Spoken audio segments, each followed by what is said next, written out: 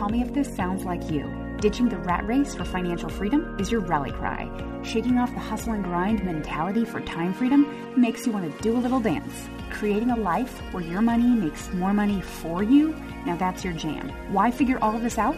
More time with loved ones and the ability to make a meaningful difference in your world. Now that's what drives you. My name is Jenny Townsend. Now, let's up level. What's up, Podcast Nation? Thanks for joining me today. I'm Jenny Townsend, and let's talk about your Airbnb location. If you are still considering where to invest in to launch your Airbnb, your first Airbnb, or maybe even your next Airbnb, the location is rather important, right? Because the saying goes in real estate, what are the top 3 things in real estate? It's location, location, location. But then I also think that really is practically the only thing you can't change about a place. You know, you can always give it a facelift. You can pop the top and add a second story. You can do whatever you want to the actual structure, but changing the location is practically impossible. So it merits some thought, right? It merits some strategy. And I know that this is a big kind of sticking point for people when they're trying to determine where they want their first Airbnb to be. So I wanted to give you a couple of different frameworks to look through. And I definitely go deeper into this in finding, choosing your location in my course, The 6-Figure Vacation Rental Roadmap. But I want to help you start to move this process forward. That's the whole point of everything I'm doing, is to help families find financial freedom. And I think short-term rentals are such a great way to do that. Okay, so first of all, I do want to note that there are several methods to find or confirm a tried and true location for a product like an Airbnb. And there are a couple of ways I'm going to show you today, or rather tell you today, that are easy. And one is free and the other one just has a very low cost. So typically under $50. Not bad. And so the free way utilizes a tool called AirDNA. Actually, both of them will utilize AirDNA. And it's a site and a resource that I love. It's a fantastic place for research, but then they also have really impressive tools. If you're new to hearing about AirDNA, I would definitely check them out. And more specifically, I would look at the Airbnb calculator, and I'll have a direct link to that calculator in the show notes. But if you are considering a given area, so let's say you're looking to invest in Milwaukee, and you're looking to invest, I honestly don't know anything about Milwaukee, but it was the first city that came to mind. But if you have a sense of okay, I either want to be in a more suburban area or maybe a town right outside of Milwaukee or whatever, take a general address that you can find. So if you're looking at listings like on Zillow, go ahead and use the address that's on Zillow for a given area that you're researching and put that address into the AirDNA Airbnb calculator. And you can change how many bedrooms and bathrooms it is, because obviously that will affect how many people can stay there, which definitely has an impact on how much you can charge per night. And then you click Analyze, I believe is what the button says, and it will take into consideration the size of the property, like I said, how many people can stay there. And then it will also take a look at other Airbnbs in, I believe it's a 6-mile radius. I was talking with someone from AirDNA the other day, a 6-mile radius. And if it's a very dense area, they'll stay more focused, but generally it's a 6-mile radius around that property, and they will take a look at the annual trends and come up with what they believe is an annual estimate for your revenue for that specific location. Now, obviously that's not a guarantee, but that is based on research, that's based on previous behavior in that area for Airbnb guests, which is amazing, right? It takes some of the subjectivity out of it. And obviously there are things that you can do to capitalize and maybe even maximize your potential for revenue with a property such as the one that you're trying right now on the AirDNA calculator. For instance, you can furnish it really well. You can take incredible photos, have a wonderful listing, great guest communication, like all of those other things to really maximize your revenue. But when you're choosing a location, it just really helps to figure out what is the revenue potential for even a specific address. And then, so that's a specific address, but if you want to take a look at the area in general and get more of a sense of the seasonality of it, you can definitely look at other Airbnb listings in that area. So in that suburb, in that neighborhood, in that small town, wherever you're looking, and you can go into each listing's availability, so their calendar, and just get a sense for how much their calendar is booked. Now, any free version definitely requires a little bit more legwork on your part, but I actually think that this is a really valuable exercise because it's more like boots on the ground. You're looking through specific listings. You're getting a sense of what is more popular in the area and perhaps what is not. And so you just start to learn and immerse yourself in a really unique way. And by the way, all of this said and done would be easily under a half hour to do this research. So don't think that this is going to be a multi-day effort. You're good with just a little bit of upfront research to narrow down your area. Because again, you're not necessarily putting an offer in. There's no, you're not making an investment at this point. You're trying to narrow down or to confirm the location, like the area where you want your Airbnb to be. Right? So that's the free way. We use both the free AirDNA Airbnb calculator as well as go into the listings in that area to check out the rates per night, the nightly rates, and the occupancy based on their availability from their calendars. And here's a little pro tip.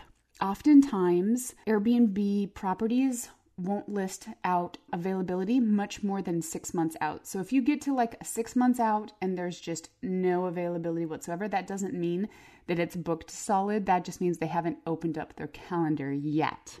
Okay, now that's the free way. What is the paid way to do a little bit more research and to narrow down your location for your Airbnb? The paid way also, like I mentioned, utilizes AirDNA, but they have a subscription service and you don't need to pay for a year. Honestly, you can just pay for the first month and do the research, and it's either going to be something you want to pursue or it isn't. But you really just don't need to buy more than one a month at this stage, right? So you can still use the AirDNA calculator, but when you have a paid subscription, it will actually pull in the listings, the actual listings that it's comparing to. So it's showing you what are the listings that are closest to yours from a size perspective, the location. And so you can actually see what AirDNA believes are your closest competitors. So if you were to choose, a given address that you pulled from Zillow. So that is obviously a value add to the AirDNA calculator, which is otherwise free, but you gain access to these insights with a subscription. But then you can also, with a paid subscription, go through and look at, they have different tabs, and I go in much more depth in my course. I have, screenshots and walk you through this tool, and which I obviously just can't do here, but I'm going to tell you about it. So hopefully this helps.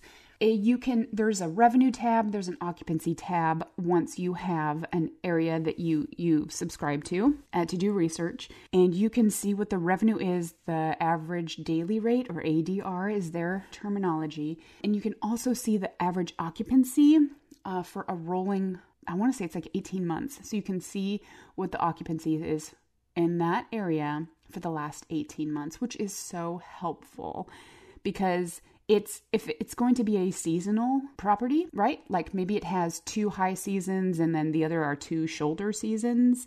It's just great to know from a planning perspective, like, okay, these are the 2 seasons we need to maximize. And then in the other 2 seasons, our goal might be to just break even or to make a slimmer profit, but you know it going in. If that was something that you didn't expect, that might be stressful. But if you know that season is coming, you plan for it, right? Okay. So those are two different ways to help you narrow down your location for your Airbnb. The free way, which is using the free version of the AirDNA Airbnb calculator, quite a mouthful, right? And then actually going through other listings on Airbnb to take a look at their rates and their personal availability, so their calendars. And then the paid way is using the AirDNA subscription, which has a little bit more details with the AirDNA calculator, and then being able to look at the average rates and occupancy over the last 18 months. Okay? And then here's another framework. Here's something to think about as you are considering your location. Is there any future growth that is coming to that area?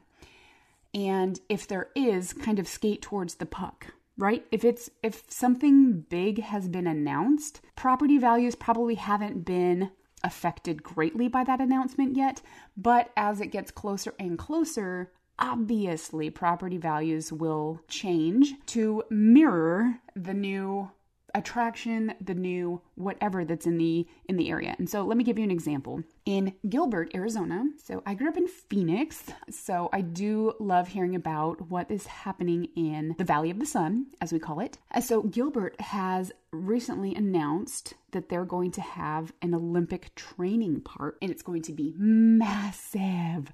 And so obviously, I'm not saying that Airbnb would be the place where the training park, like the actual athletes, stay. But if families are coming to visit, or of course there will be, competitions and such, this will be a huge draw for people coming to that area. So thinking about, hey, okay, if this is a market that you want to get into, think about the growth that will be in that area.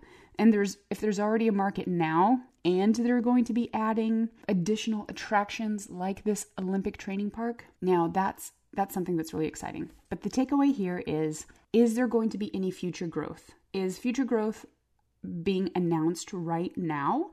And can you position yourself to make the most of it by getting in maybe a little earlier when the property values, like I said, haven't been inflated like they certainly will be once that park opens?